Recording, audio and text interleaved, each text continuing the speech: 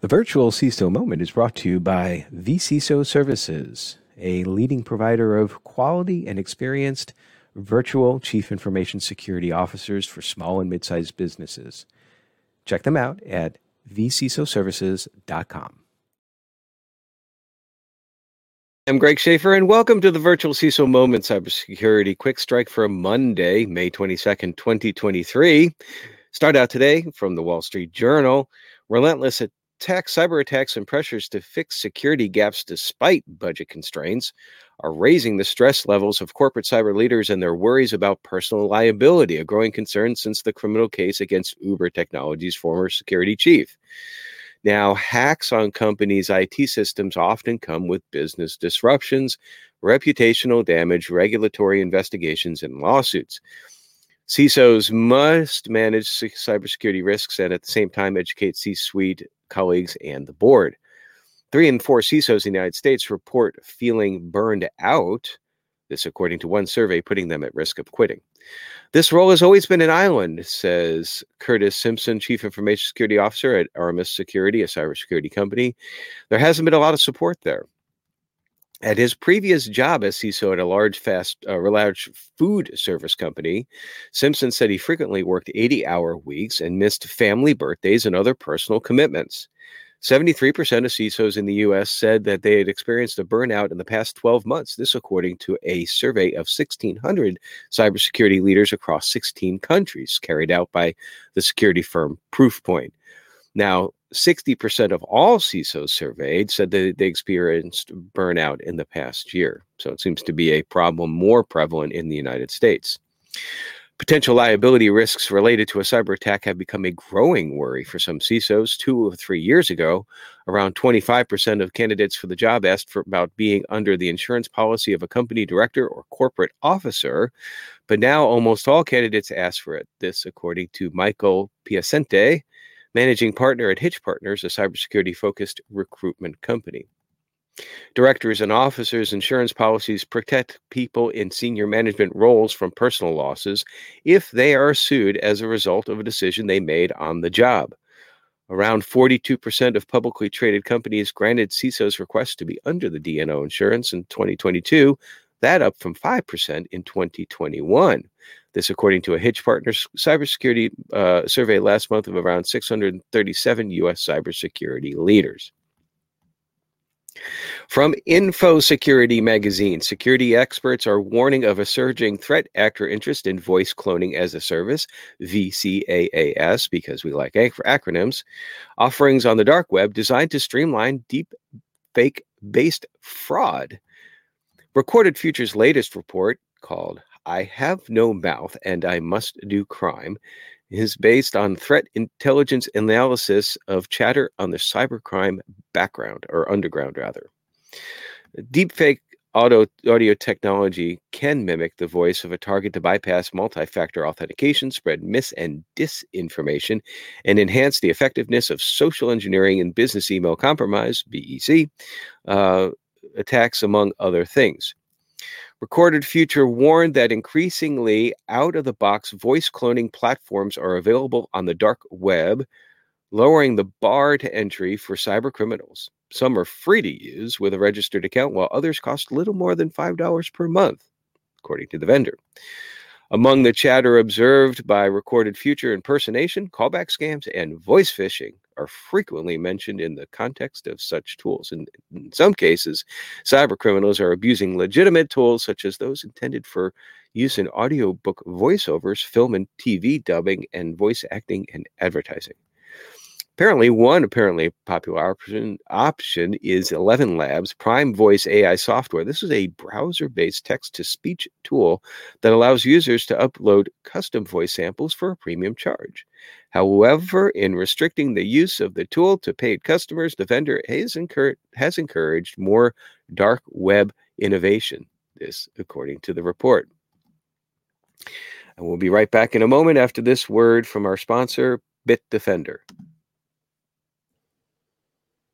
Bitdefender provides cybersecurity solutions with leading security, efficacy, performance, and ease of use to small and medium businesses, mid-market enterprises, and consumers.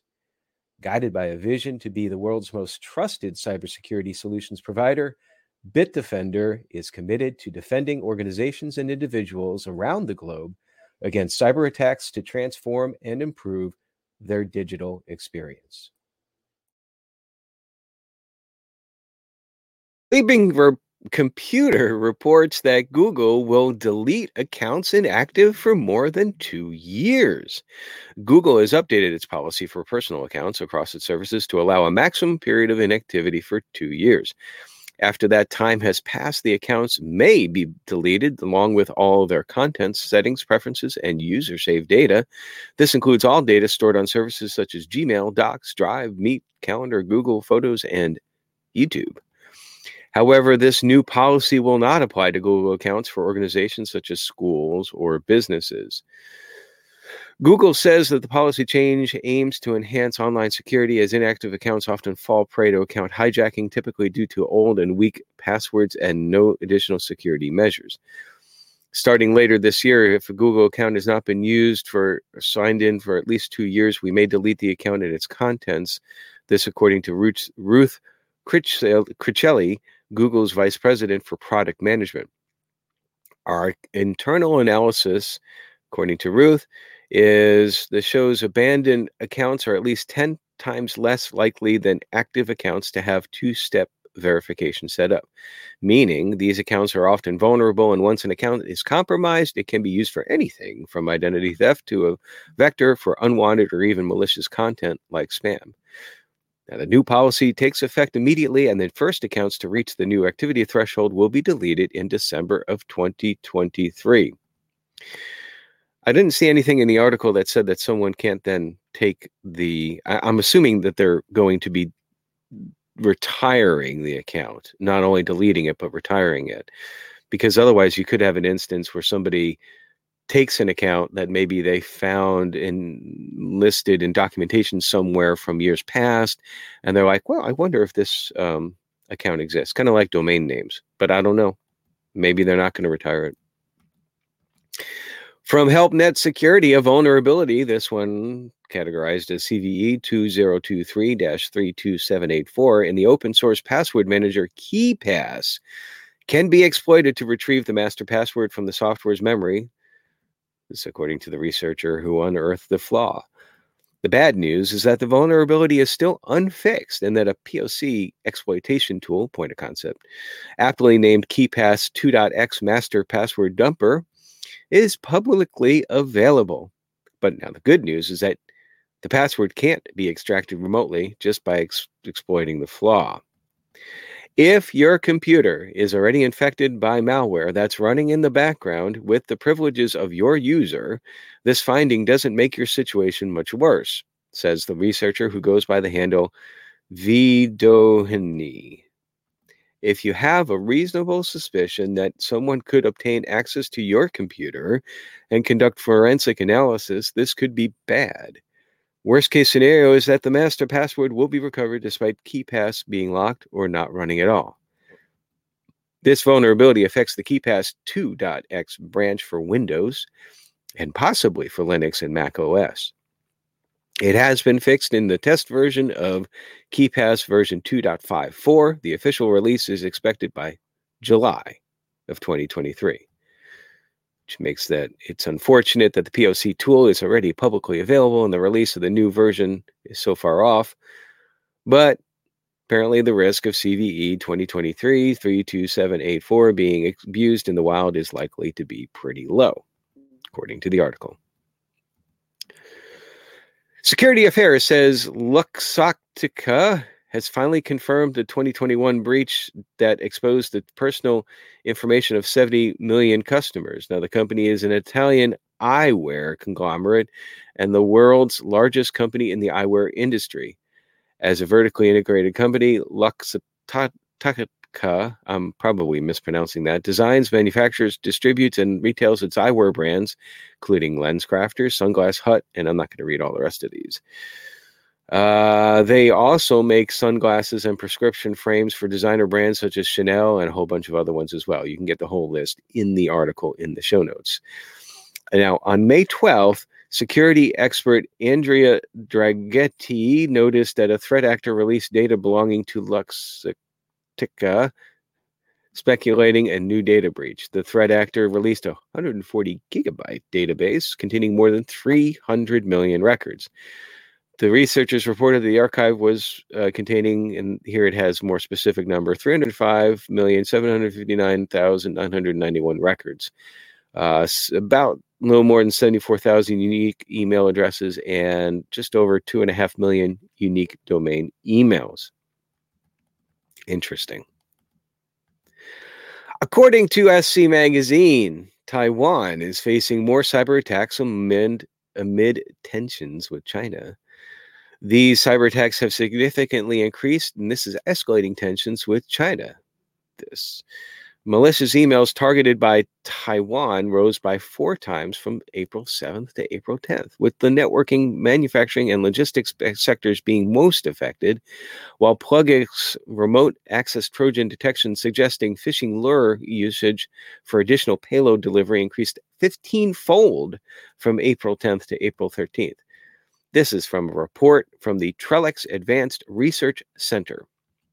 Many Chinese threat operations have previously leveraged the Plugix RAT, remote access Trojan, to facilitate device takeovers. Taiwan has also been targeted with attacks involving the Cryptic Trojan and the Formbook and Zmutzi information stealers, as well as social engineering attacks impersonating legitimate brands to enable credential exfiltration efforts.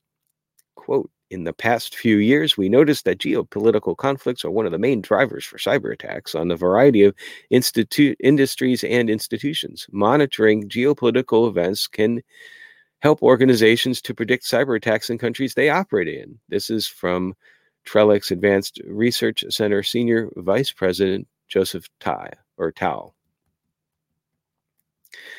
HP rushes to fix bricked printers after faulty firmware update. This, according to Bleeping Computer. HP is working to address a bad firmware update that has been bricking HP OfficeJet printers worldwide since it was released earlier this month. While HP has yet to issue a public statement regarding these ongoing problems affecting a subset of its customer base, the company told Bleeping Computer that it's addressing the blue screen errors seen by a limited number of users. Our teams are working diligently to address the blue screen error affecting a limited number of HP OfficeJet Pro printer 9020E printers, HP told Bleeping Computer. Quote continues, we are recommending customers experiencing the error to contact our customer support team for assistance, and they give the URL there. And there's a bunch of printers that are impacted. They're all part of the 902X series, it looks like. And when the customers report their devices, the display, there's a blue screen with 83C0000B errors on the built-in touchscreen. HP has no solution at this time. Are you interested in becoming an information security consultant? Then check out my extended presentation, So You Want to Be an Information Security Consultant, which is, again, an extended 1 hour and 40 minutes version of the same presentation that I gave not too long ago at B-Sides Nashville and the Southeast Cybersecurity Conference. Subscribe to our channel for access. The link is in the show notes. Finally, today's list. Going out a little bit on the ledge here with this one. This is the 5 best cybersecurity books of all time. Now, I glanced at the list and I have read none of these, but I would encourage those interested also to check out Computer Networks and Internets by Dr. Douglas Comer. Now, Dr. Comer, if I remember correctly, he was a professor at Purdue University. He may still be actually there. That he was a pioneer in the networking field of my day. I learned an awful lot about TCP/IP and operations from reading his work. And that book, of course, is certainly dated, but a lot of the concepts and underlying technologies are the same. So let me just scoot this page over to here so that I can read it in front of me. Stand by one moment. And this list comes from Zeus Cybersec, and it appears to be a blog. So let's see what Zeus Cybersec thinks are the top 5 books. The first one is Penetration Testing, a hands-on introduction to hacking. And this is author is Georgia Weidman, and it is considered a highly regarded book in the field of cybersecurity. It offers an introduction to pen testing, which you would probably figure out from the title. The second one is the Pen Tester Blueprint, Starting a Career as an Ethical Hacker. This is by Philip Wiley and Kim Crawley. So it looks like that's another entry level. It offers insights and advice on starting a career in ethical hacking and penetration testing, such as topics like education, certifications, networking, and job searching. So sounds like a good read. Number 3, Hacking the Art of Exploitation, second edition, from John Erickson, is a widely recognized book in the field of cybersecurity and hacking. I guess these all are. It covers programming, network hacking, shellcode development, buffer overflow vulnerabilities, and much more. Number 4, the Web Applications Hacker Handbook 2, Finding and Exploiting Security Flaws. This is a highly regarded book. I'm sensing a pattern here in the field of web application security. It is also known as the Bible of web hacking within the hacking community. If that's correct, please let me know. It provides an in-depth exploration of web application security. Overall, the Web Application Handbook is a comprehensive guide. Number 5, Serious Cryptography, A Practical Introduction to Modern Encryption, is a highly regarded book that offers a practical and accessible introduction to the field of modern cryptography. And those are the 5 there. I have to admit, after reading or scanning over that blog post, I can't help but think, especially given the repetition of highly regarded books, maybe there was some AI influence in the creation of that article. It's just my opinion.